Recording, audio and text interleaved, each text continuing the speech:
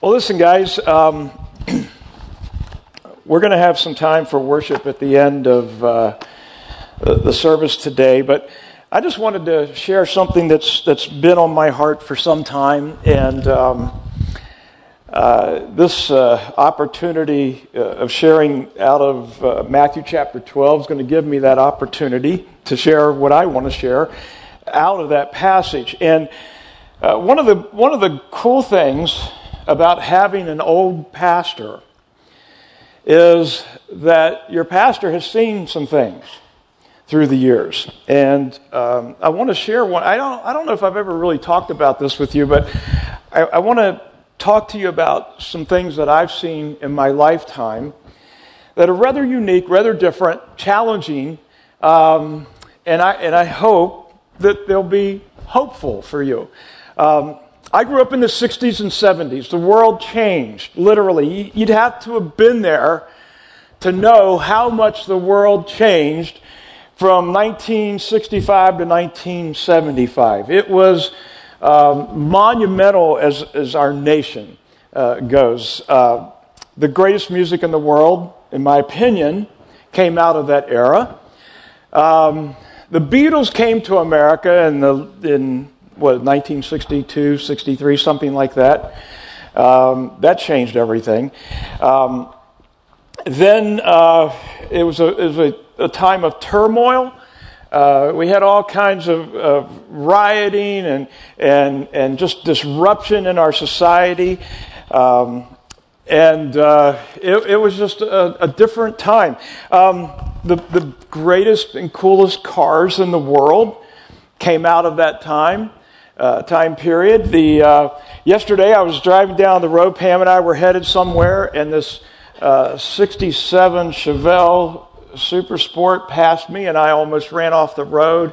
I mean, just amazing cars, and it was just a different time. And there was a world in 1960, and there was a world in 1970, and those were two different worlds. I've never seen anything like it since then. Yeah, we've had a lot of advancements and changes and technology and all of the things that have happened. And yes, you know, when muscle cars came out, there was no such thing as cell phones. And, you know, I get all that. But I'm talking about a major cultural move. And it happened in that time frame. But there was something else that happened during that time that I really want to talk about, because it really leads itself to where I want to go today. In this time of great change and upheaval and rebellion and the drug culture and the sexual revolution, everything that was taking place in the United States, there was another revolution that took place. It was a spiritual revolution. It was like something that you've never seen before. I had never seen it. And as I study it and I think about it, I realize that this happens every 40 to 60 years, or it has happened historically in our nation every now and then. And what makes it so unique is it has nothing to do with the plans of mankind. It was nothing that man did. It was truly what happened in this time period. And I didn't realize it when it was happening. I look back on it now and I see, oh my heavens, that was a move of God, and it was out of control. Literally. There wasn't anybody leading it. There wasn't anybody controlling it. There wasn't anybody who managed it. It was a God thing. Now, the earliest that I remember anything happening in this movement, this last movement that I was able to witness, was in the mid-60s at Duquesne University, which is a Catholic university. There was this incredible spiritual awakening that took place in that school.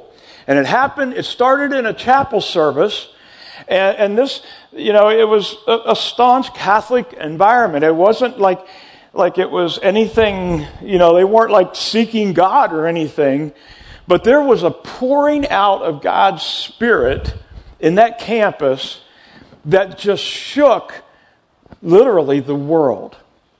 People who were religious but didn't have a relationship with Jesus Christ were sitting in these meetings, and they began to weep.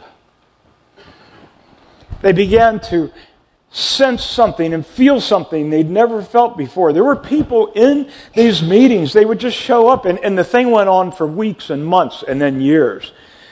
They would be there and they would be deathly ill and instantly be healed. It was so out of control. Out of that came just this wave of a revival in the Catholic Church. It spread to the Anglican Church. Many of you are very familiar with Truro Episcopal Church. My wife and I, Pam and I, actually went to church there. We didn't know each other. We went there at the same time. We never met there. Otherwise, we'd gotten married a lot sooner. But she was spiritually dead and not paying attention. I don't know what. Anyway, what happened at Truro came out of Duquesne University. It was a God thing. There was another lady. Her name was Catherine Kuhlman.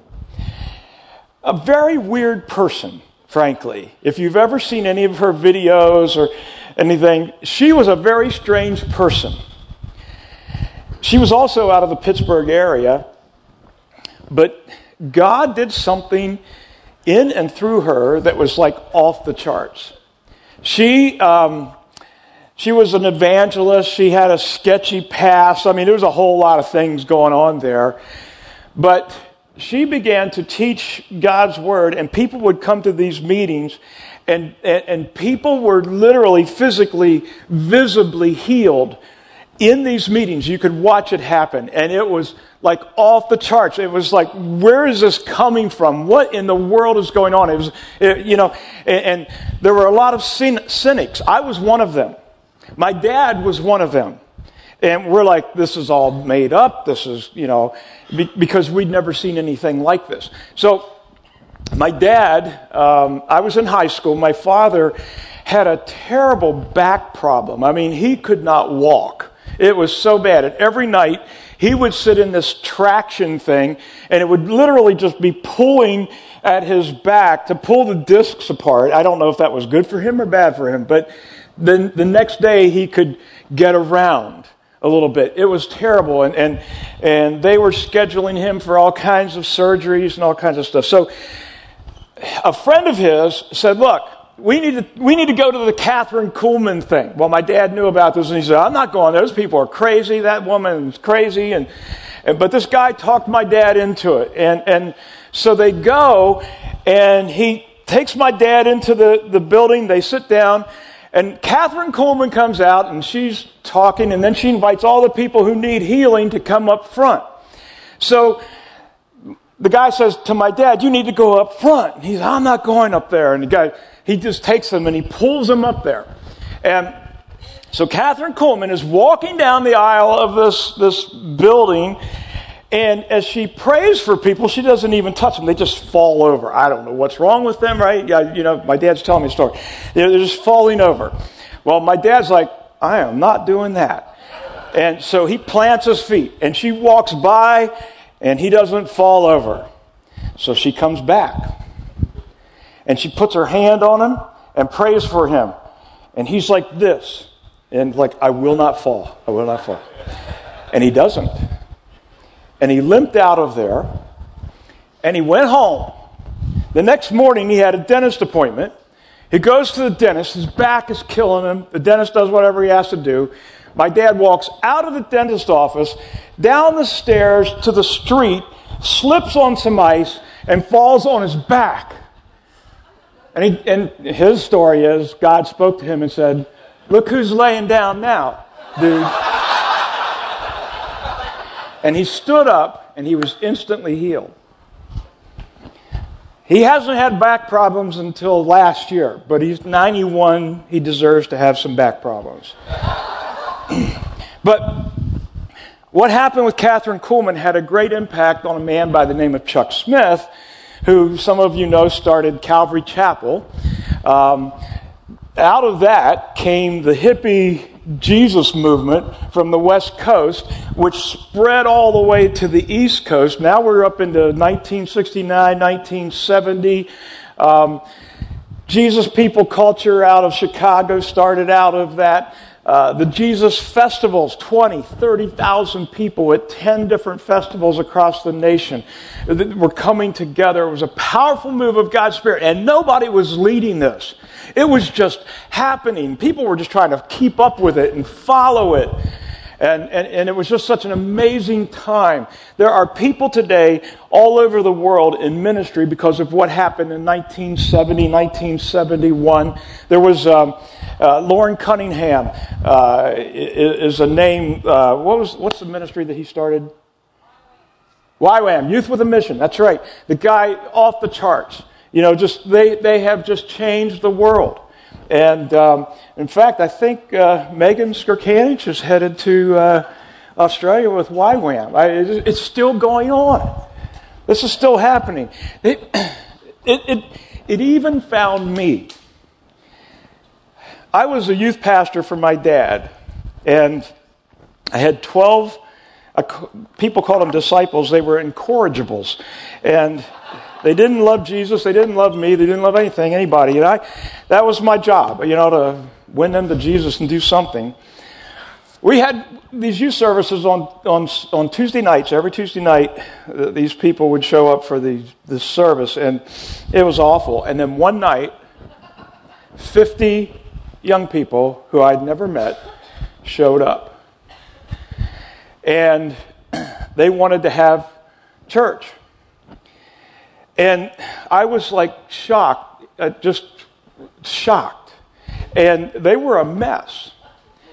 And so, we normally sat in a circle, and, it was a small group. Now I got 50 new people in the group. So I'm like, what's going on? Where are you coming from? Well, these were young people who had gotten high, went to the movies, saw a movie called Late Great Planet Earth, which was about Jesus and the gospel, and they all got saved. And somebody told them, well, you need to go see Greg. And they showed up. And one guy literally said, he goes, we don't really know what to do. We thought we'd come here. We don't know if we need to get stoned again and go back to the theater. We don't know what's going on. That's what I started with. By the time the thing really grew, we had about as many people there as we have here today having church. We changed it to Wednesday, every Wednesday night. It was amazing to see what God did. They were so excited when they heard that Stephen got stoned, and I had to explain to them that was different. It was like, these guys were, but that all happened through this ministry of God's Holy Spirit. It was out of control. And then it went away. And here we are some 40 years later, maybe a little longer. While the world was impacted, only 4% of people in this country are solid Christ followers today. That number hasn't changed in 2 or 3 decades. What happened? Well, we've had some leadership issues. We've had control issues. Every time God does something, man thinks we have to control it. We've got to manage it. We've got to, and so ministry went back to the professionals. And I am self-indicting here today, to be honest with you, because what the church has done, what the leadership has done, is created a Christian consumer generation. We make decisions on where we're going to go to church by who the pastor is, what he's teaching, how the music is, it's all about what I can get. We like to sit and get fed. Man, if I never hear that again, it'll be too soon. It'll just feed me, like, bah, bah, feed me. We got really fat getting fed, and we've just created this consumer generation in church. So that's all a big setup for what I want to talk about today. I want to read this out of Matthew chapter 12, verse 22. It says, "Then a demon-possessed man who was blind and couldn't speak was brought to Jesus. He healed the man so that he could both speak and see. The crowd was amazed and asked, "Could it be that Jesus is the son of David, the Messiah?" Now we're calling this series The Four. It's about 4 miracles that the Jewish religious people, the Pharisees, had decided that no human being could actually perform these 4 miracles. And if somebody could perform these 4 miracles, then they are the Messiah. Well, the 4 miracles included this. The healing of a leper. Nobody had ever been able to do that, and Brody talked about that last Sunday. Today, I'm talking about the healing of someone who has a demon that causes muteness. You can't speak.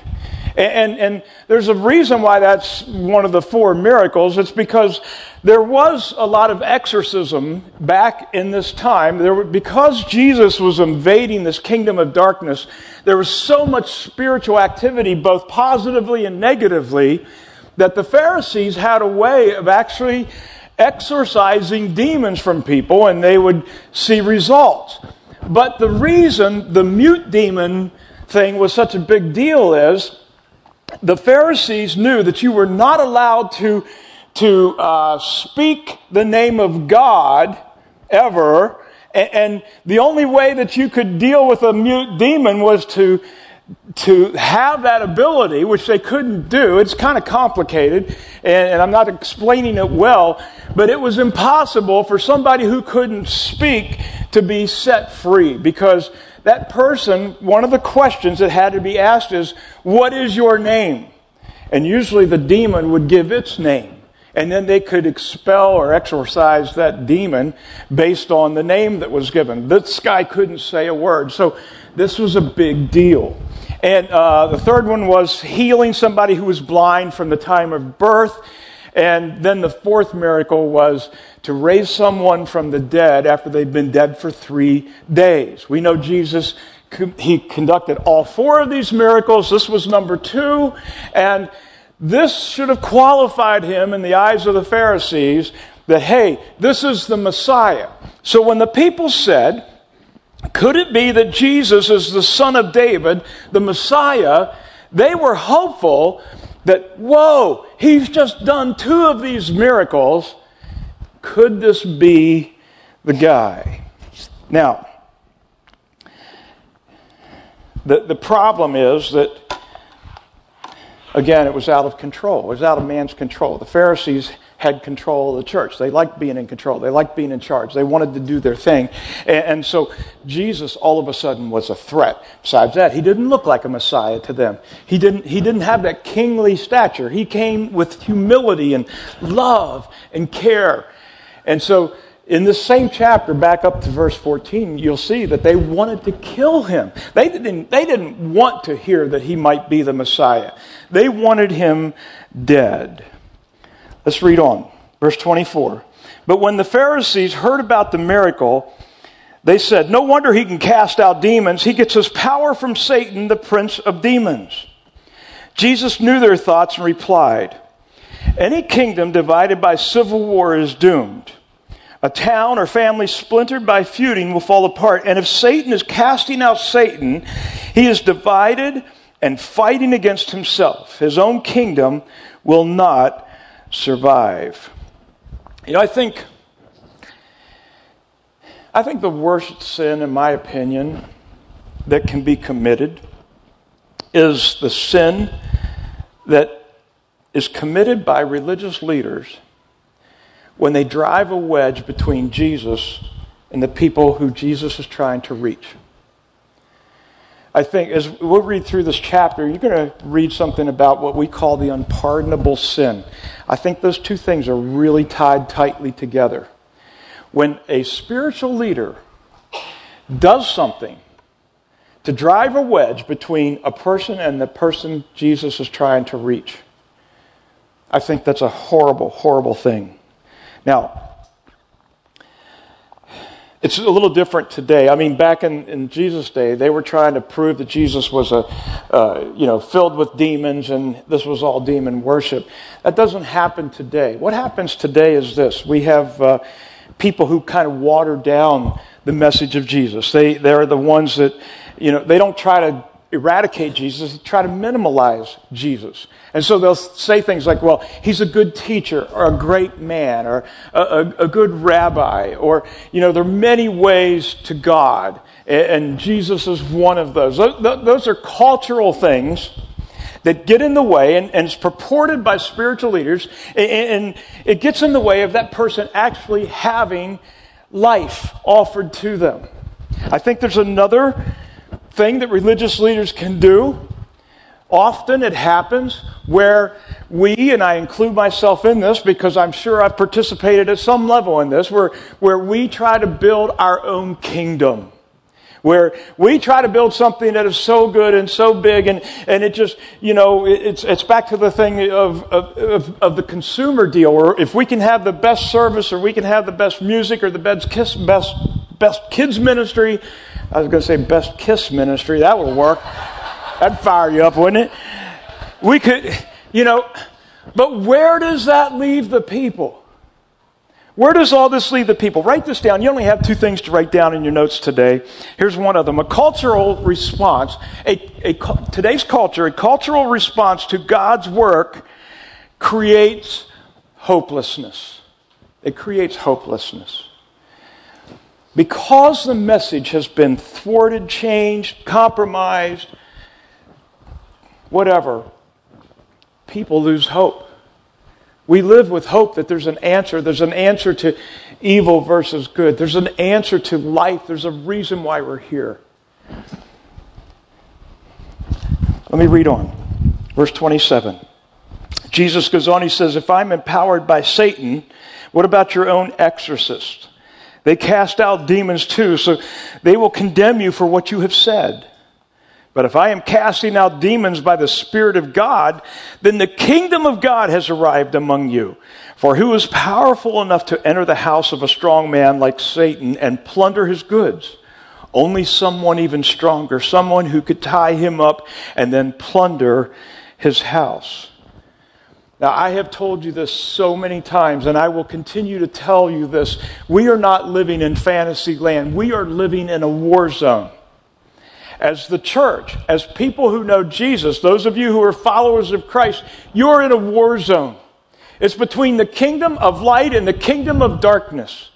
You remember, I've told you this, when God kicked out Satan and his powers, his dominions out of heaven, he sent them to earth, while earth was still the armpit of the universe.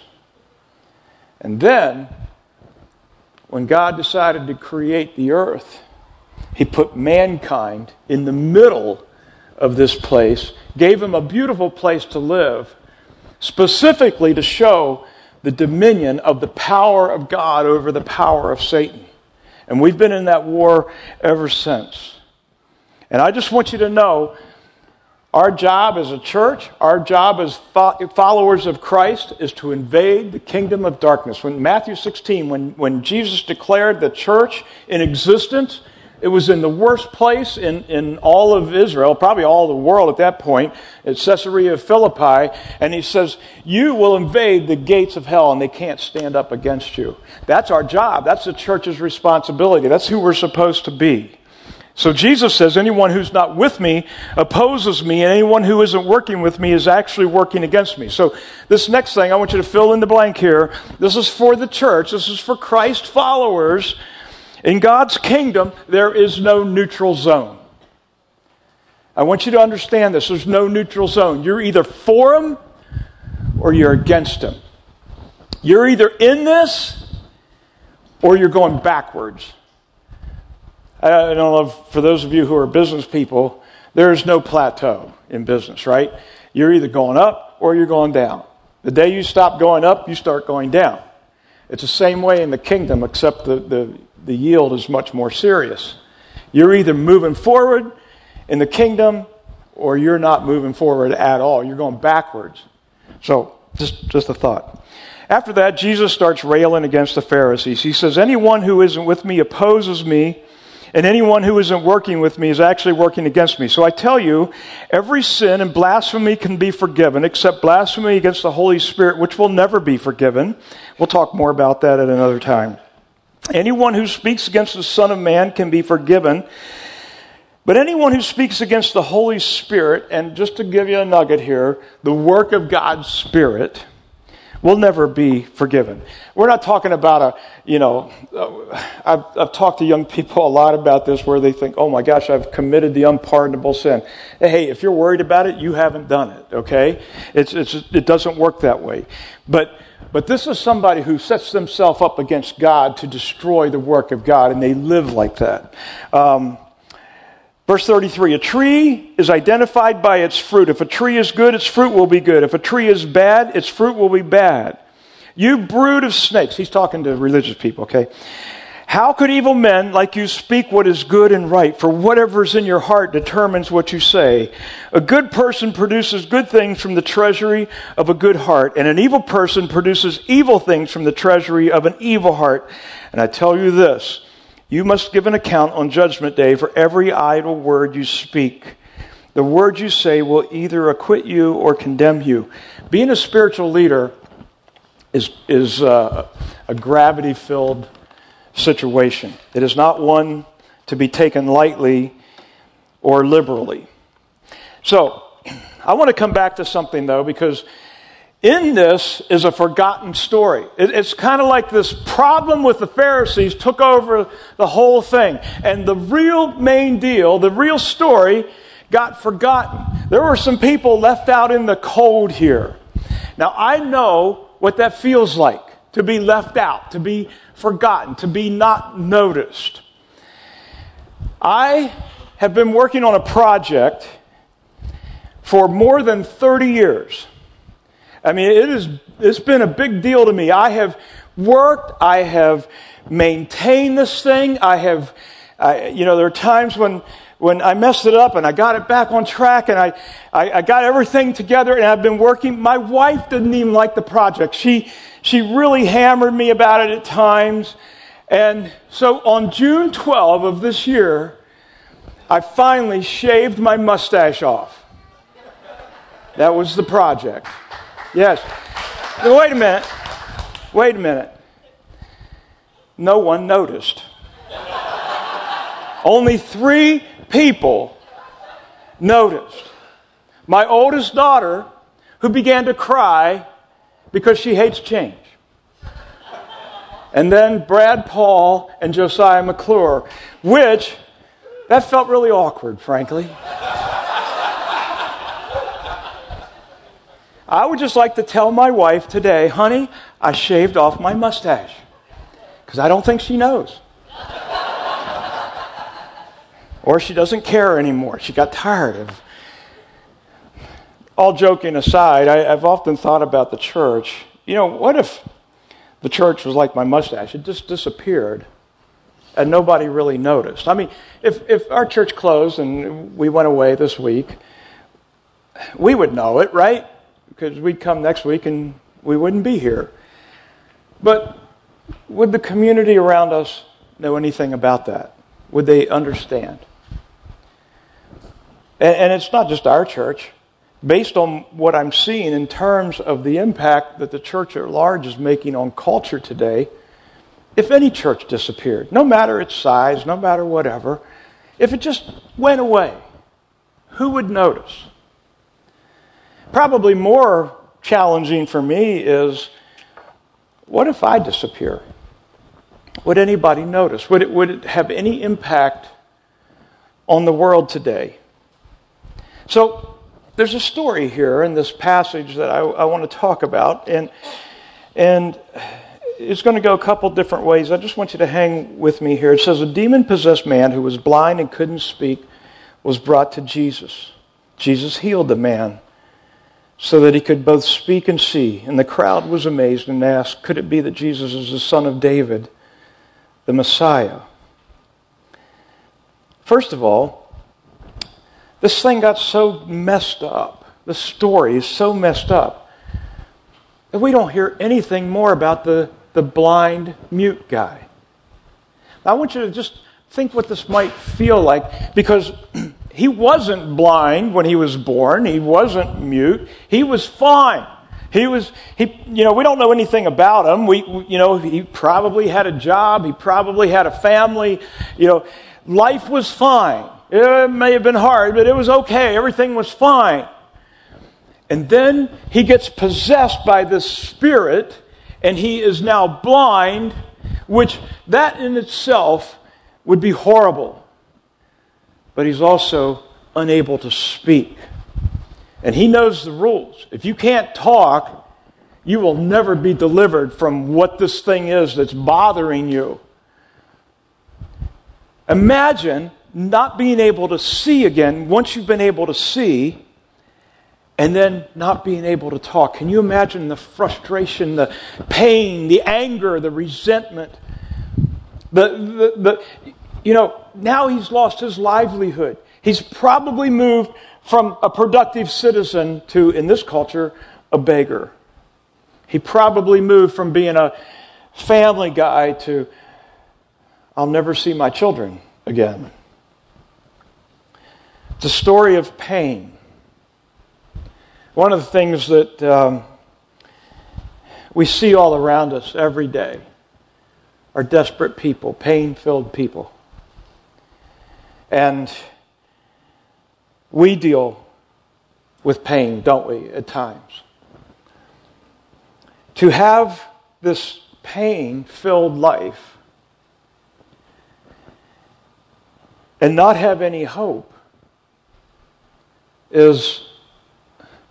it's the worst. Jesus deals with pain. He deals with pain. Then there's the other group of people that get unnoticed here, and those are the people, the common people, the Israelites, the Jewish people who watched this happen, and they're thinking, maybe this guy is him. And understand, these are people who have been waiting for a Messiah. They've been waiting for hope all their lives and for hundreds of years before they even were on the face of the earth.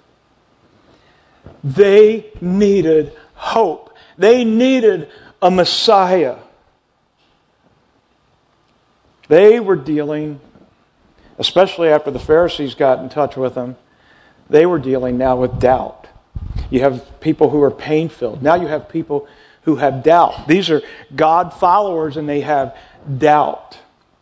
And let me just throw this in here because it's important for us to understand. We sometimes think if you have doubts, I'm talking serious doubts about is God real? Is this stuff all real? Is it, did this really happen? And, we have those and we don't want to bring them up because it seems like that means you don't have faith.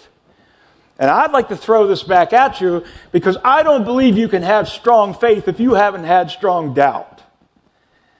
You need doubt to help you build faith. I love what Tim Keller says. He says, imagine that you're on a cliff and you've fallen off the cliff and there's a branch that's hanging on the side of the cliff. What do? You grab for it with all of your life. And here's what he writes. He goes, weak faith in a strong object is infinitely better than strong faith in a weak object. It's the object of your faith, not the strength of your faith, that saves you. Let me say that part again. It's the object of your faith, not the strength of your faith, that saves you. It's okay to have doubts. It's okay to wonder. Listen, anybody that tells you they have it figured out, they're messed up. They don't have it all figured out. But as Tim Keller says, Jesus deals with doubts. It's the object of your faith. He's the object of our faith. We don't need to have a whole lot of strength to experience the freedom that Jesus provides for us. But this all gets lost in this story of religiosity, right? Because all the Pharisees, oh no, this is not the guy. This couldn't be it. In fact, we're going to kill him. We're going to take him out. And by the way, he gets all his power from demons. And so it's the church that messes the people up. It's the Pharisees, the religious leaders that gets in people's heads. And we forget about the people in pain, and we forget about the people who are having doubts. And Jesus is trying to show us that he cares about both. I don't know if you've... I love this analogy. I love to read, and I've read a lot of stuff through the years. There's a author, Dorothy Sayers, who wrote a series of books back in the 1920s and up through the 40s, called Lord Peter Wimsey. Anybody ever read any of... a few of you. Pretty cool stuff. It was like the birth of the British gentleman detective. Lord Peter Wimsey was this amazing detective. And Dorothy Sayers was writing, and she wrote novel after novel. It was on BBC not too long ago. They had a whole series on his novels and the story, the backstory. And it's kind of weird, actually. Dorothy Sayers, the author, created this man, Lord Peter, and she kind of fell in love with him. He was so awesome. He was handsome, and they talk about this. You can go on Wikipedia and read this. It's probably based on some guy, and we don't know.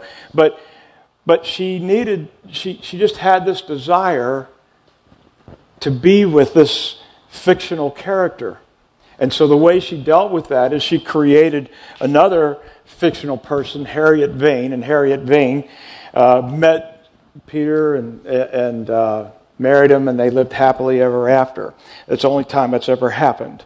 And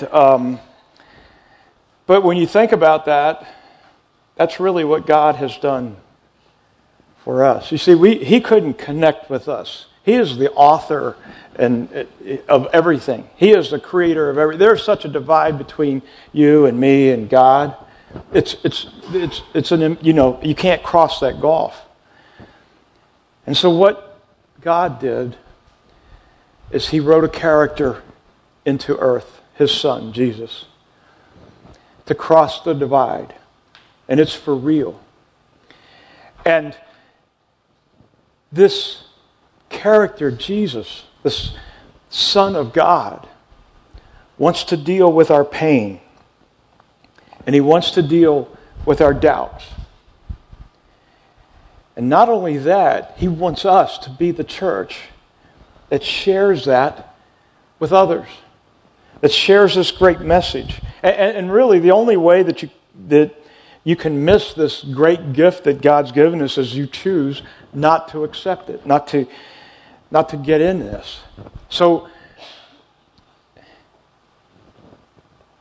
it kind of frames things. I think this whole story frames things perfectly for us. Where are we? Where are we with God? Where are we with allowing Him to do the things in our lives that He wants to? And then where are we as a church? Do we really, are we more like the Pharisees, or are we going to be Christ's followers? I'm going to ask our band to come out, and we're going to have a time of worship here for a little bit. But as I read through this story, and I started thinking about the past, the work that God did in our country in the 60s and 70s,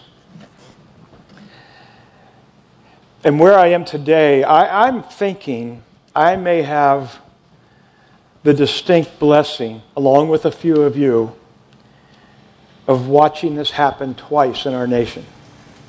I think something's stirring today. I think God is doing something different. I think He's doing something different in America. The fact that we're not going blindly into this next generation and think that we're better than we are. The fact that we're seeing the problem. The fact that we know that we need God to do something that's out of control again may be just the thing we need to see God open the door. And I keep wondering if this could be another move of God that's on its way. And so I want to know if we can be the church that we read about in the New Testament. The church that could invade the gates of hell. The church who's not interested in building its own kingdom and becoming its own great thing and foolishly spending our talents and money on things that don't impact the world around us. That number, that 4% number, haunts me day and night. And of the 96%, I've told you this a million times, I think, of the 96%, 60% of those people will never walk in a church. So if we put all of our eggs in that basket, we've knocked out more than half of the culture around us. And God's calling us to something different. And we can't create it, but we can ride the wave if He creates it. I want us to prepare for His kingdom on earth as it is in heaven. And so where I am today is, I think we need to recognize who we are, where we are, and recognize our desperate need for Jesus over and above all of our preconceived ideas of what the church looks like. And just say, Lord, whatever I've made this, it hasn't really been as much about you as it needs to be. See, I think church is not on Sundays. We got this idea this is church. This isn't church. Church is on Monday and Tuesday and Wednesday. The church is not a building. It's not it's people who will take the message of Christ and turn the world upside down and invade the gates of hell. I don't care how big our churches are, how successful we think they are, the number's 4%. So, God, what do you want to do in us? What do you want to do in me?